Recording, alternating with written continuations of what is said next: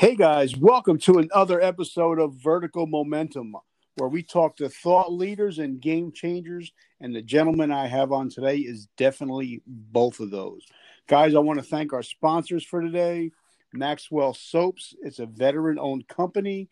Now, I have diabetic itchy skin, and I only use Maxwell Soaps because it has no detergents in it. So I don't break out and I don't get, that bad itchy, rashy skin. And the best thing about Maxwell soaps is for every bar of soap that they sell, they actually give a bar of soap to help clean up the homeless population in Los Angeles. So it's soap with a mission, and it's all handmade, hand batched. So definitely check them out at Maxwell Soaps. Hey guys, today now in full disclosure, Ben has been a friend of mine for many years. He was the second podcast I was ever on. So he's one of the guys that got me started doing this. This gentleman, U.S. Marine, doing great things. He did great things in the uniform, but he's doing even better things out of the uniform. So, guys, welcome my brother, Mr. Ben. How are you, brother? Never been better, Richard, and it's exciting to be back because it's been too long since we've talked. Yeah, it's been a couple years now since I've been on your podcast. You were on like in the first month, I feel like, in January of 2019, before I even considered myself a podcaster. Yeah, so you were one of the guys, one of the first ones that ever had me on. So you're one of the founding fathers. You're an OG, as they say. Tell your wife I'm sorry for her, because I'm sure that this has been a hobby that sometimes is annoying, because you're always like, once you get the itch to podcast, it just gets exciting. But then also it can also be a big time suck because you just get so excited to do all these great things. So tell her I'm also sorry that you had this huge thing come into your life as well. The funny thing is now that with because we're homeschooling, and now my wife is working from home. So now she listens when I edit it. She listens to every single episode that I do now. So now she has to deal with it like 2 or 3 hours at a time a day. So what's going on, my friend? How are you? Never been better. I've just here in Wisconsin, the snow just officially melted. I think we just lost our last snow drift. It's 50 degrees. And after a long winter of negative 25 and below freezing for like a month and a half, I am super excited for the refreshment of spring and the renewal of this next season of life. I love that. And first of all, before we even start, I just want to thank you for being a brother in Christ. I think that's the most important thing, that we're friends and, we're brothers in Christ, and we'll be with each other eternally. So you have to get used to me. So I just wanted to say thank you for that. It means a whole lot to me that you're in my inner circle. So tell us where you were born, and what state you were born in, and tell us what little Ben was like, because I want to get to know the guy behind the microphone. So what was little Ben like? I grew up on a farm in southern Wisconsin. The farm still exists. My dad still farms. I live about 30 minutes from that farm still today. Growing up, I was a very curious kid. I always asked a lot of questions. My grandmother lived at the end of our driveway, and living out in the country, there wasn't a lot of room for having a lot of friends. So my grandmother really was my first best friend. Like, I was always down there during the summer. She was always there when we got off the bus. And I always kind of jokingly describe her as she was like a warm chocolate chip cookie that was always there, always morsel, and it never betrayed you. Because no matter what kind of day you had, Grandma was always there to help make it better, or whether she had a piece of pie for you.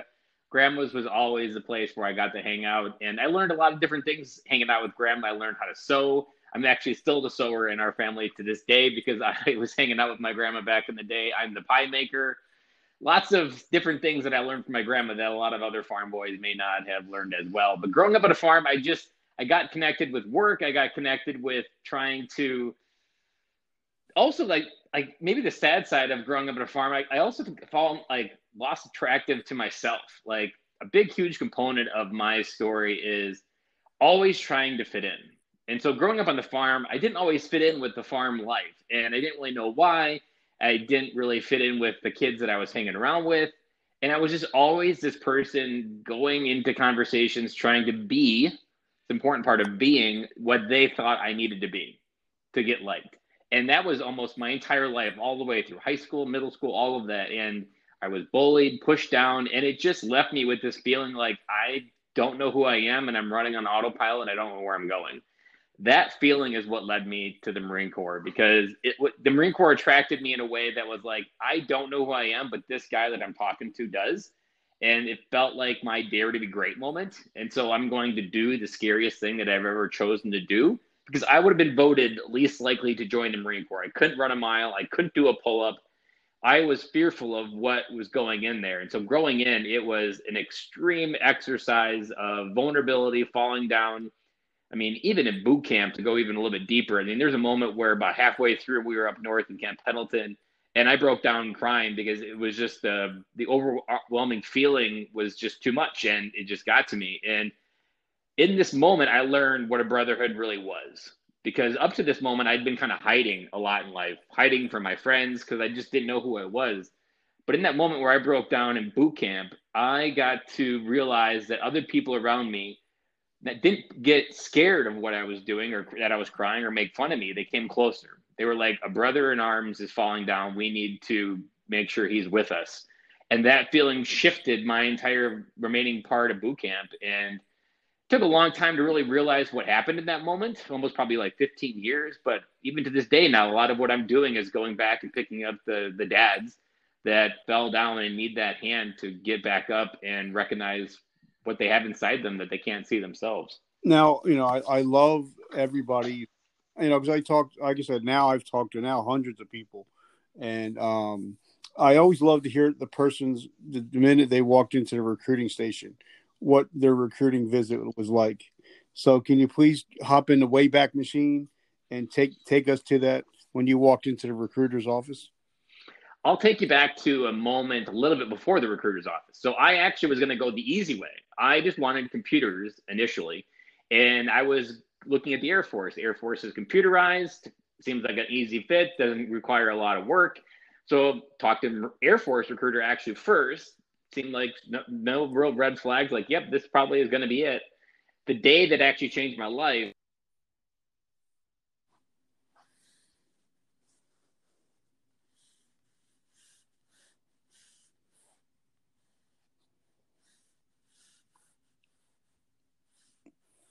I think we lost you there. I think you put yourself on lock, so you have to unlock your phone. There we go. yeah, sorry. No, it's okay. I'll pay attention and watch for that. That the day that changed everything was that Marine Corps recruiter had a bouncy house at the church picnic. And my mom was worried that I wasn't exploring all my options. And so she actually went up and talked to him first. And then the next thing you know, I go over and start talking to him, and I learned that they have everything that everybody else has. And I was like, okay. So we started talking to him. And I actually didn't go to the recruiter's office. I talked to him in the guidance counselor's office first. And it was in the guidance counselor's office that I quickly realized, like, I think he's saying, like, yeah, we got everything else. And we've got also this identity that comes with the Marine Corps. And for me, that moment was what I think really pulled me into it, because this guy had something that I had been chasing my entire life. And so I took the 180 degree direction from joining the Air Force and going backwards and joining the Marine Corps. And like I said, doing that scariest thing that I have ever done in my life. All right, now I got to ask, because when I joined the Army, we went to basic training, and I was just some street punk off the street, and all of a sudden you get put with 100 guys from all over the country, and you're in culture shock. So what was it like, a farm boy coming from, the fields of Wisconsin to going into the Marine Corps basic? What was that? How was that trying to adjust to all these new people from all different places in life? Good question, because for me, it was in some ways a lot like high school, because the military in general can attract all different people from all walks of life, like you said. And so a lot of times there were the bullies in boot camp, just as they were in high school, and they really still were playing to their default identity. And that's what they did in life. So that's what they were doing in boot camp. So if anything, I felt some of the same feelings I felt in high school, that I just don't fit in. I'm trying to hide. I was in the back of the squad bay because K is in the middle of the alphabet. So that puts you in the back. So I wasn't always in the direct focus of the drill instructors. And for me, it was another feeling of like not fitting in. Like I'm here, I'm doing this, but I don't really know how to be what I'm needed to be here because and the other part is you see other people with these different walks of life, they all still have something that I don't. Like some of them had confidence, some of them had excitement, some of them had history. I didn't have any of that really. I just had fear. Like fear was a big thing that I was running against. Like I knew the fear was there, but and I didn't really know this at the time when I was doing it, but it still just felt like this feeling of disconnection from who I was. It was interesting. There was one moment, I'm not sure why I remember this, but something that you might remember, a common thing for like in high school that if you farted, you would always say safety. And you get punched if you didn't say safety and you farted. It was crazy. There was no social media back then, but this word had traversed the country. And no matter what state you were in, everybody had these common slang still. And so even before we had all these ability to go viral, there was also still the threads that like, even though we think this is only like a Midwestern thing, there is a lot in common with the country and the way people are raised and how people talk that you also felt like, yeah, we're a lot more similar than different as well. All right. So now you graduate through basic. Where was your first duty station? Graduate basic, go up to Camp Pendleton for the basic infantry training they give every Marine. And then from there, I was assigned didn't even get computers. They ended up giving me the generator mechanic, which was kind of like a group of other jobs. And computers could have been one of them, but I got generator mechanic. So that sent me off to North Carolina. And it's a year-long school almost. So I got there in January of 2004. Yeah, 2004. And from there, I didn't start school till like April. And maybe I started school in February because it was like in January or in June of that year, I got sent to Okinawa right after that. So I was almost a whole year in like training essentially before I even got to the fleet. I joined boot camp in August of 2003. And I didn't get to Okinawa to actually join the Fleet Marine Corps until June of 2004 that next year. So there was a lot of time kind of, and when you're in those modes of training, the military doesn't really give you much respect. You're pretty much just kind of this boot that goes through the system. It doesn't really get different things going on for them. All right. Now, I just want to let you know, I don't know if you're aware of this, but 2 years ago today is when I had you on my Monday night show. Whoa, that is pretty crazy. How weird is that? But that just popped in my head, and I was like, wow. I guess it's a God thing. Yeah, that is. Now, did you get deployed at all? No, I did not. So I got sent to Okinawa, and I was part of the first group of Marines to Okinawa that they required 2-year mandatory stays versus 1-year rotations to save money. So I ended up staying there for 2 years mandatory, and then it just made sense for me to stay and remain because I knew I wanted to get out. So I just decided to extend my contract for a year over there, and they give you 30 days extra of leave. So that's what I took, and I just decided to come home for 30 days and spend some time in the farm in the summer. Now, were you single or married at this time? I was single. And so living in Okinawa, I always got this feeling of, I got to watch military families over there. They would deploy. I would spend Thanksgiving with the different families over there. And the feelings of family, I was like, I don't think this is, because I mean, growing up on a farm, I had a very deep sense of family. And I was like, this just doesn't feel like what I want for a family. Now, I had a very small view of that, and I misjudged a very small sample of what I thought. So I kind of just put my life on hold. I'm like, I'm just going to get through. I'm going to be single while I'm over here, and then I'm going to figure out how to start my life on the other side. Okay, so now, I've talked now hundreds of people on now 2 different podcasts, and a lot of veterans, when they get out, they missed, number one is they missed the camaraderie. That's one of the biggest things that people say that they miss. And then, we say that we're hardcore, but we do get coddled in the military. We're used to getting paid on the 1st and the 15th, getting TRICARE, getting SGLI and all that stuff. So then when you hit the street, you don't have a job now. And a lot of people, they don't have a mission anymore. So what was your transitioning like when you finally hit the street? I almost feel like I got too lucky because I always hear struggles of transition. And for me, so being a generator mechanic, and also I was a good rule follower my entire life. So when the military gives you a bunch of rules to follow, I was really good at following those rules. I didn't get really in trouble. And so when TAPS gives you this program that says you follow these rules, you will get a successful transition. So I started applying for interviews from Okinawa and started figuring out what I wanted to do, started just using generators as my skill. And lucky for me, I landed a job just 2 weeks after I got out of the Marine Corps. So I was only unemployed for 2 weeks. And I just started running on what I call the TAPS code. I had a job. I started dating like I wanted to. I started trying to figure out who I wanted to spend the rest of my life with. I worked for that company for a little over 4 years. And then I went to another company for 8 years. So even to this day, I still only have 2 real jobs under my belt of experience. And within all of that, what I didn't really know through that transition was you can't just run on someone else's code. The code is good to give you some pathway to understand where you need to go. But what I failed to realize, and this is kind of like my advice for other people transitioning, people always focus on the transition out of the military. They need to start with the transition into the military. You were an actual human being with real thoughts, dreams, and ambitions before you were adopted and put this default military uniform on. And we don't often evaluate who we were before and who we want to be after. And then also, like, to me, I wish in boot camp was teaching me lessons about myself and where I could go and what I could do and my capabilities. But I was still too fearful to really listen or even hear or witness what they were being taught. So, like, I wish I would have had the mindset, like, the military experience is going to reveal something in me.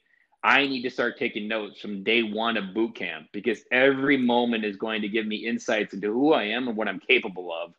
And I would have been so much more courageous on the other side of transition versus just accepting, like, yeah, they said that all I can really do is get a job. So that's what I'm going to do. And I'll go to school and use my GI Bill and get back to where I need to go or where the American dream says that you should go. But 12 years later, I ended up in a pit, and my midlife crisis happened when I turned 30. And it was a pit of, I just realized that, like, I think I'm going to die alone and I'm going to die and no one's going to care that I was here. I was like, this American dream seems more like a hell than it seems like a dream. And that pit, when I turned 30, is really where I started asking better questions and really figuring out and going backwards and really figuring out what I was supposed to do. And I had the pleasure of talking to a NFL veteran of 15 years the other day, and he said the same exact thing that you said. He said, the quality of a person's life is equal to the questions that they ask. So if you ask great questions, you're going to be able to have a great life. I've talked to a billionaire with a B, and I said, what's the difference between somebody that's being rich and somebody that's poor? And he said, well, there's two things. He says it's the questions that they ask and their vocabulary. That's the only difference between a person that's rich and poor. So it really, what you're saying is so true. Is it's the quality of the questions you ask in your life that'll actually start to help you start building a better life. So how did you start? What kind of questions did you start asking yourself? Perfect tee up, because there were a lot of good questions that I unpacked after this first question. But in this pit and midlife crisis where I had to figure out, like, why wasn't this working? What was really broken? I was doing everything that success says you're supposed to do. I started a family. I had a house. I had a good paying job. But yet inside, it still felt like an empty shell. And before I say the question, there was a moment when I looked at my daughter's eyes as well that I was like, how can I lead you into your life if I can't lead myself into mine? And that was a deep reflection moment that I'm like, I got to do something different because I need to be able to lead her into her life. And I can't do it if I can't lead myself. And so the question that came into my life, I wish I could remember the friend that gave it to me, but it was essentially this. It's pretty simple, and you can apply it to so many different things. That's a beautiful part of it. If you want a result in your life you've never had, you need to start doing things that you've never done. And so when I asked myself that question, it was actually pretty simple because I was like, I've never had friends and I've always desired friends. Well, why isn't that happening? And I was like, well, you don't talk to people. Every person you talk to is the high school girl that said no and you're afraid of that rejection. And I was like, well, that's a dumb idea, Ben. Why would you think that for very long? Meanwhile, I've been thinking that way for 15 years. And so then once I had the courage on the other side of that, okay, I'm going to start changing that result and start talking to people. My life started to change when that answer to that question led me to start talking to dads at the park. Because when I started talking to dads at the park, I realized later, as I look back on those moments, what those dads at the park and then future conversations did. They became the mirror to the value of myself that I couldn't see. They would give feedback. They would give curiosity. They would ask questions. And it's in that mutual feedback and reflection that I began to step into more of who I was, and in my own internal self-doubt, I just couldn't see.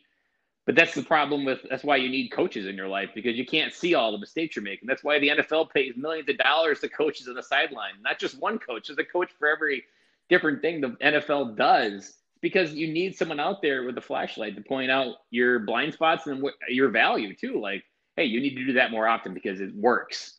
You often can't see that in the shadows of your own head. So Friends really changed that, and it was that result I never had question that really was the first pivot of changing my life forever.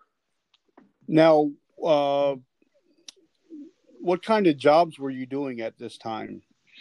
At this time, I was still working at the place, right? I believe when I got out of the Marine Corps, and it was just I was moving from different things. Kind of, I was a call center tech, and then I was doing some technical writing, and then I was a trainer, and then I went to a different company about this same time as well, and then went back to answering tech support for generators as well, and just kind of still felt lost. I've just never, like, the big question that I always got stuck in when I was trying to troubleshoot my career was, what am I supposed to do? Because all the things I did do, I really loved. I mean, I remember having this comment, it was like 2016 maybe. I'm like, how the hell do you decide what you want to do when you grow up, when everything you do, you fall in love with? I'm like, it's almost like this crutch of my personality that, like, I just really love doing that, but that's completely different than what I was doing.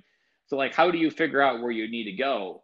And what I realized through all of the craziness of falling in love with everything is I was doing something that I didn't know was an actual path to find your passion and purpose, is to follow your curiosity. I was just following things that made me curious about learning about. And within that process, I revealed the deeper understanding of some of my gifts and what I really enjoyed doing and what I could do with them. And so people often get stuck in that purpose and passion question, like it's a curse question, and they can't stop thinking about it. But curiosity is the breadcrumb to those two answers. And you just have to know, if you're following your curiosity, they'll get you to those two answers. You just got to follow your curiosity. And that's what I was doing over a 15-year period. So what made you decide, all right, I'm going to start a podcast? Well, I probably started listening to podcasts in like 2015. John Lee Dumas was like my third podcast. So I got this idea of like, oh man, these are crazy. All these crazy entrepreneurs are doing things that sound really cool. Going again back to my curiosity. And then I started finding a dad podcast. And then I was like, oh man, there's some really good advice. And so I had this itch. I was like, but at the same time, there was this thought like, yeah, that's not me. People like you, Ben, do not do things like that. People like you just stay in the back, like in boot camp. Stay in the back and don't get really what they want. And so that's what I told myself for a long, long time. And as I started blogging and writing and trying to be one of those entrepreneurs on John Lee Dumas's EO Fire, I realized in this moment when I went to the very first military infantry conference in 2018 for me, and when I told my story about becoming a better dad, or just having the purpose of trying to be a better dad, I was talking to a military spouse and she started crying. And I was like, whoa. And it was because her husband came home from war, but didn't mentally come home. And at that moment, it validated that, like, you need to do this. Like, it was just like this shift in my gut, and it felt right. And that's when I started running towards my podcast launch. And then 3 months later from that moment, that was September of 18. And then January 19, Military Veteran Dad launched. And I just launched with this basic curiosity as I'm going to explore this space and see what's here and understand what's underneath all this layer of bullcrap that we dress up emotions with in the military, and why don't we become the better dads we want to be? And that just ended up being my podcast. Now, how many episodes are you in now? I just published episode 115 of the interviews. And then in January of 2020, I launched a solo show called Fatherhood Friday. And so I think I've probably got over 75 of those episodes out there. So like almost total, we're up to almost getting close to 200. All right. So now tell us, because like I said, I think think I'm up to like episode 250 or something stupid. My podcast, they don't have a lot of downloads, and I'm okay with that. But the people that do listen, it really affects. It actually helps. So it's more helping people. I really don't get bogged down in numbers and stuff like that, because it really, if it's just if we're saving one person, then it's worth the whole thing. What are some of the things you wish you would have known that you know now before starting your podcast? In the specific context of starting a podcast, I wish I would have spent a little bit more time understanding who do I need to know.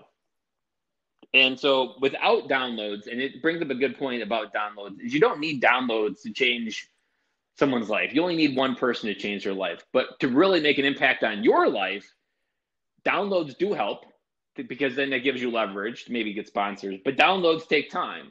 And the other benefit of starting a podcast is you get to talk to some amazing people. And I've talked to some amazing people, but I wish I would have started at the beginning of really understanding what networks could open doors for me and how could I orientate my podcast as a tool to open those doors naturally in a very intimate conversation of a podcast interview.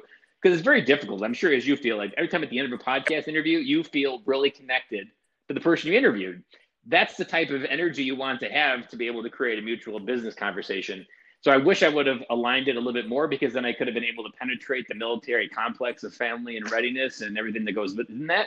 Because to this day, that nut is still something I have yet to crack, of how to spread, like, to use a bad example, like Corona within the military for fatherhood, and how do you create a resource. And one of the frustrating things about it is everybody always says the podcast is really good and they get great feedback, but its reach has always been hard. And I attribute that to I didn't spend enough time figuring out what doors I needed to have open early on and I could have did that with the interviews. And I'm shifting that idea now as well through 2021. That's something I'm pivoting towards as well. One thing that, with my podcast, now that I'm a full-time podcaster, I do it full-time now, doing 5 episodes a week, is building relationships. Like when I was talking to Rich Davini, Navy SEAL, yesterday, and I said, just because you're on the podcast, the relationship is just starting today. And I believe, in life, and that's something that, I know you believe in, and I want you to talk about it. Relationships are everything, and, it's something that, because I'm interviewing Stephen Kuhn tomorrow morning, 7:00 in the morning, because he's in the other side of the world. But, he always talks about relationship capital. So talk to us about, because I know you specialize in building relationships. Talk to us about relationships. So I'll lead with the best wisdom I have and why relationships matter, because you are always one conversation away from changing your life. Like literally on the other side of you saying hello could be the person that completely changed your life forever. And you're left with that feeling, because I've had this feeling many times. I'm like, where have you been? You're like my long lost brother. Like we connect that well. And all it was on the other side of hello. I mean, I've sat on the airplane, said hello to people next to me, and turns out they're a Marine officer or they have some connection to the military. And we talked for the entire plane ride. I have no idea where those relationships go, but I could have literally sat next to someone that would have been a benefit to just my human experience and never known, because I didn't say hello. And there are so many cases where I've said hello and it's opened doors. And just like you said, one relationship is the one thing that is the most valuable thing you have. And it goes to another point that I'm sure Stephen speaks on as well, that I didn't know, that if TAPS would have told me this one thing, I would have changed my life in a completely different way. Because when I got out, I did not feel like I had an abundant amount of opportunities. To me, it was a very limited world of opportunities, and I had to be very picky. I have to really try hard. But the part that I didn't know was that the amount of opportunities you have in your life are directly proportional to the amount of people that you're talking to daily. And so if you want more opportunity, you've got to talk to more people. And the more people you know, the more people you're talking to, the more ideas you have in your head, the more just like you have those moments, and I'm sure you've had them. You're like, you do what? And how you make how much money doing that? Those moments change you forever. Like you can never not think that like there's someone out there doing this and making X amount of money. And you never knew that because you weren't willing to say hello.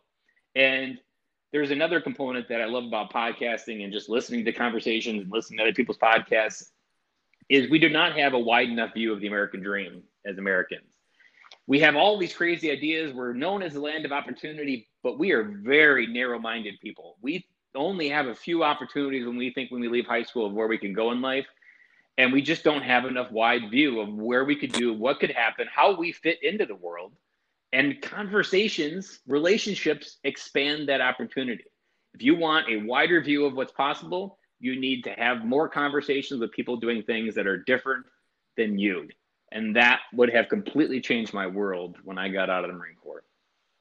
All right. Now, we were talking about, the relationships, because like you said, relationships are everything.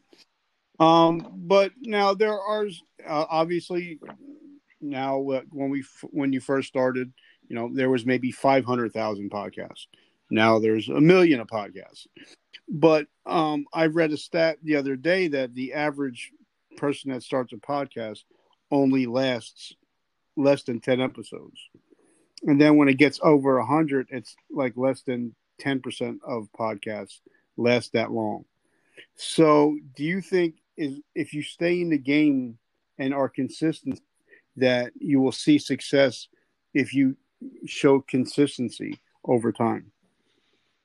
Yes, because I'm a big proponent, and there's a one layer that I would add to it is don't just get hooked on that this one podcast that you start has to be your thing. To me, and it all depends on where your experience level is within podcasting. If you've already got it, you're already maybe really networked, this is going to be a little bit less. But if you're really not networked and you want to use podcasting as a way just to have good conversations with people that you normally wouldn't be able to have, having a podcast is just a perfect way to really expand maybe where your real podcast is. Like, it's perfectly fine to start a podcast and call it, do the things you need to do.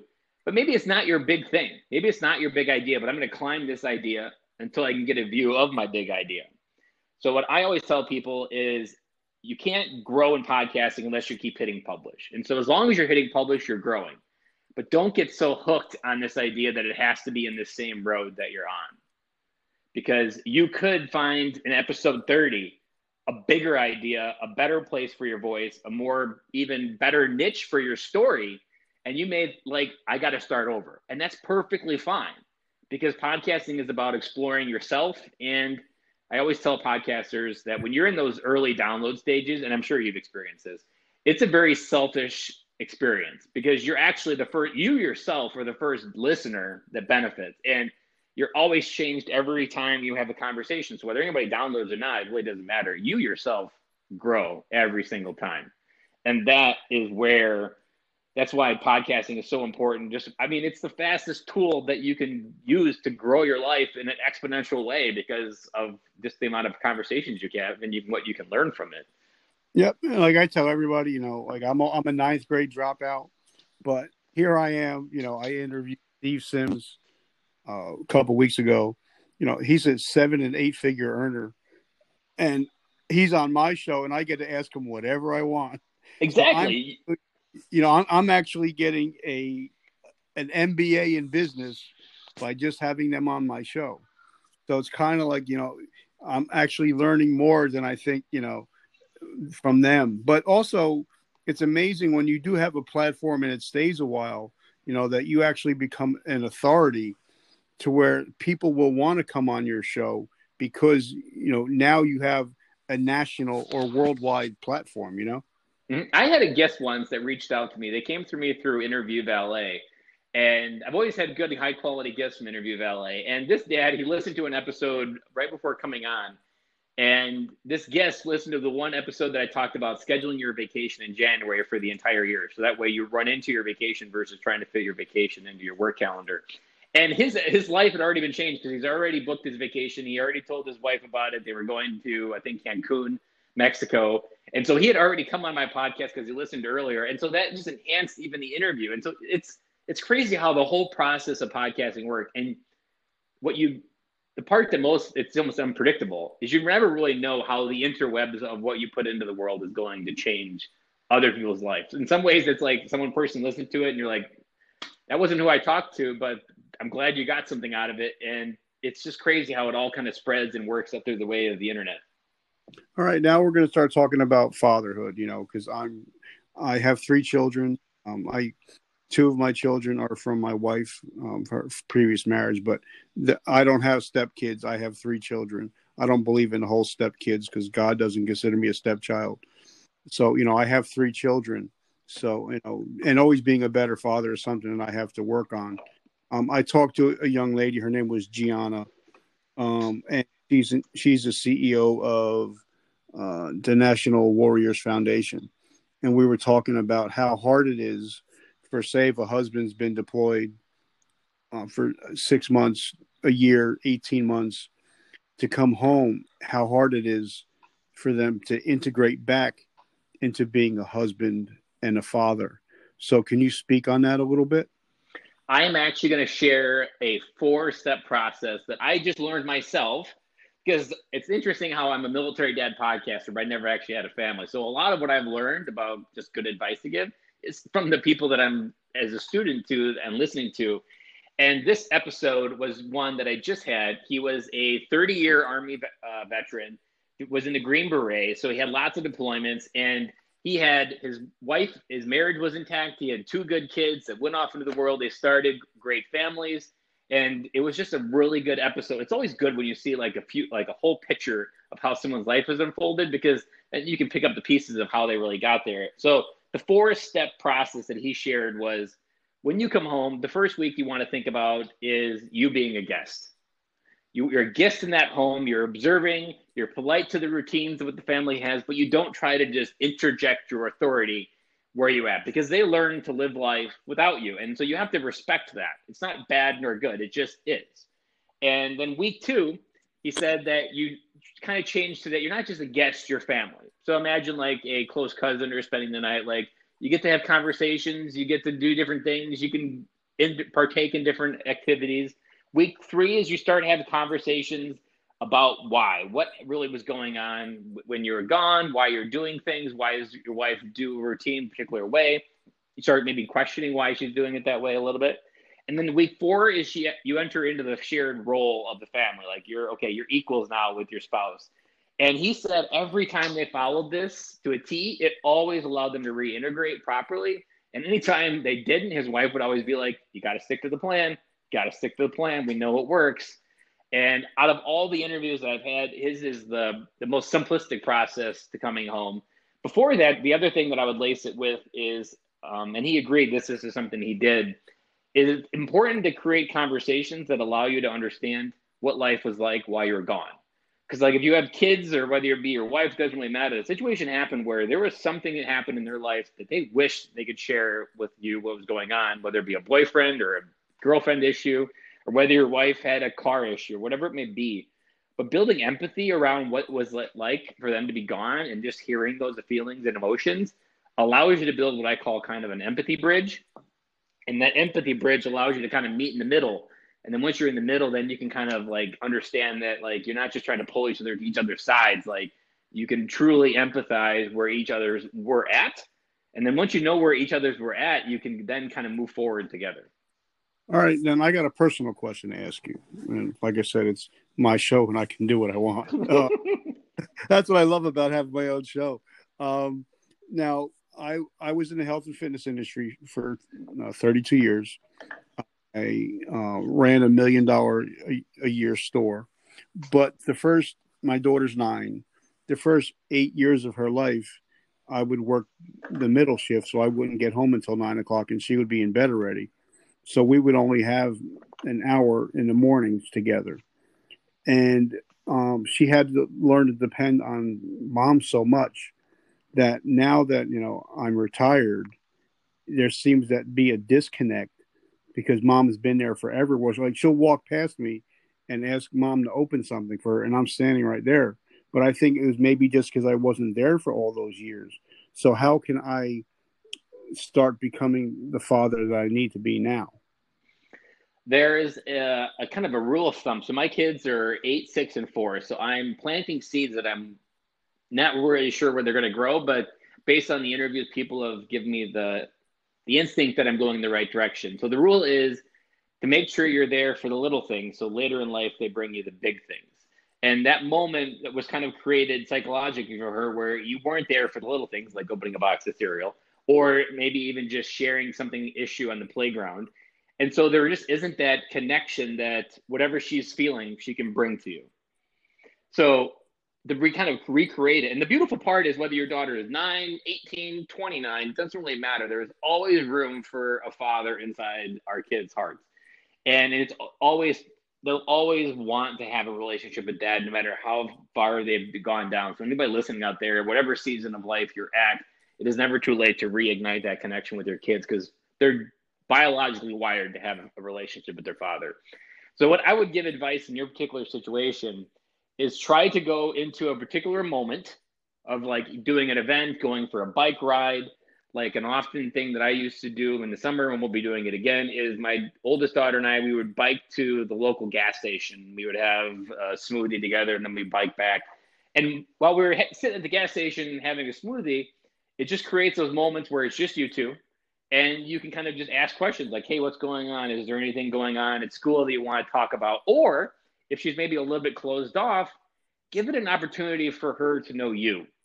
Like, there is another side to parenting and fatherhood that many dads do not reveal their life to their kids. They think like they have to protect them to be this superhero, that we can't like show our vulnerable side. And I've recently just connected this thought, like the worst thing that our kids could have happen to us is we die and they learn who dad was at the funeral from one of our best friends. And in those moments when they hear a story about dad and they're like, why didn't my dad ever tell me that when he was alive? I feel like I could have got to know him so much better.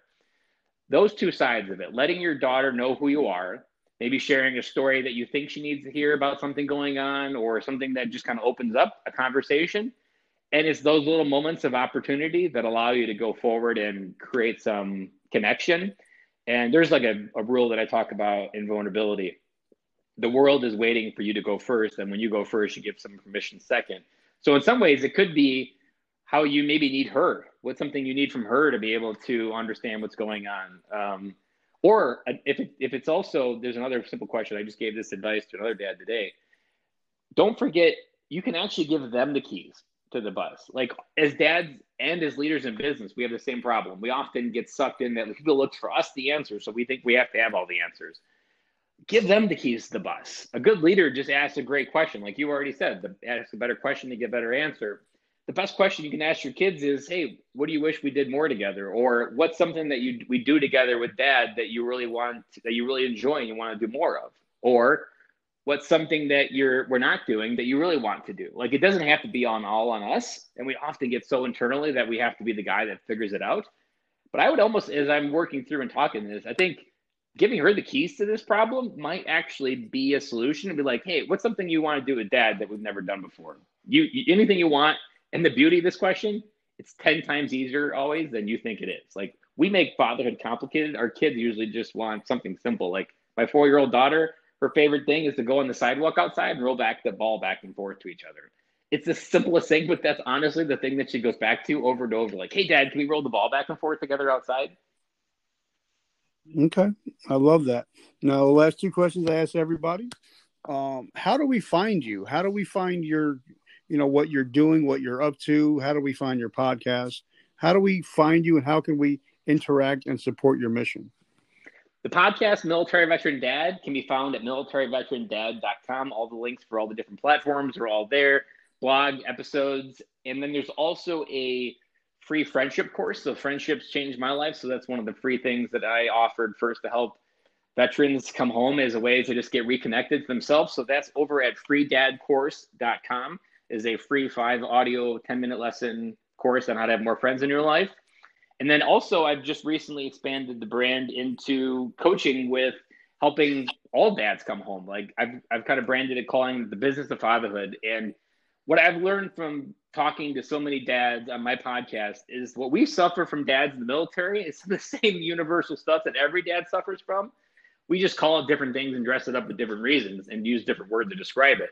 And so I've launched what I call It's Time to Come Home coaching, and helping dads really emotionally come home, so that they feel the best part of their day is when they drive into the driveway and know that this is where I get to come home to. And it's a feeling, not just a building. And so all of that can be found at benkaloy.com as well. Okay, so now my last question is, and I'm sure you just answered a lot of them, but my last question is, we're in such a crazy world right now where grandparents and parents, they're homeschooling, they're teaching kids, and we're trying to make a living, both parents working outside the home sometimes. If I ask somebody to do something in the next 7 days, they're pretty much not going to be able to get to it. But if I ask somebody to do something in the next 24 hours, they're more likely to do it. So if you know somebody that is struggling with being a dad and wants to be a dad, like you said, it doesn't matter what stage you're in. What is something they can do in the next 24 hours to start to learn how to be a dad? The best part of this question is it's twofold. One, instantly myself, I did it. I almost went to a default complicated answer. And I'm like, wait, fatherhood is not complicated. So but that's where dads get to. Like when we're in this mode, how do we become a better dad? We almost instantly overcomplicate it. Like it's almost our default problem solving brain kicking in. And so the other side, the less complex, something you can do in 24 hours is spend 10 minutes of one-on-one time with your kid, not saying like what they want to do, but letting them choose what they want to do. Saying, I got 10 minutes right now, and say, whatever you want to do, I'll do it with you. It's either probably going to be going outside, it's going to be going for a walk, maybe it's going to be playing trains, whatever age of season of life your kids are at. But you can change your kid's behavior and a connection to you in 10 minutes a day. And the golden rule of fatherhood is that kids spell love Time. And whenever their behavior is acting up, it's just almost always a connection to a time deficit, or do they feel seen, heard, and felt as a kid by their parents? I love that. Guys, you heard it. Definitely check out my brother Ben. Check out his podcast. And if you go back, you might find my episode. And he actually, like I said, was only the second person ever to have me on. So check out his podcast. You were episode number 8, February 11th, 2019. Become a winner by falling. Wow, we're going old school. I want to thank our sponsor once again, Maxwell Soaps. If you know anybody that loves soaps without any detergents, but if you love soaps that actually have a mission, definitely check out Maxwell Soaps. Ben, thank you so much for coming on. I appreciate you. And I consider you a friend and a family member. And if there's anything I can ever do to support your mission, I'm all aboard. I appreciate you, Richard. And as I always say, like, this is the best part because conversations is just the first door of a friendship. And those friendships, and one kind of final piece of advice here, the more friendships you have on the ocean of life, the more opportunity will float your shore. So if you think of the friendships you have in your life as literally just ships on an ocean, the more ships you have, the more opportunity will float ashore in your life. Ben, when we hang up, if you don't mind, if you could just send me that quote, because that's what I'll put on our graphic, because I like that quote a lot. So if you could just send me that when we're done, I appreciate you. All right, guys, just remember, vertical momentum, the only way to go is up. All right, love you guys. Have a great day. Take it easy, Ben. Thank you.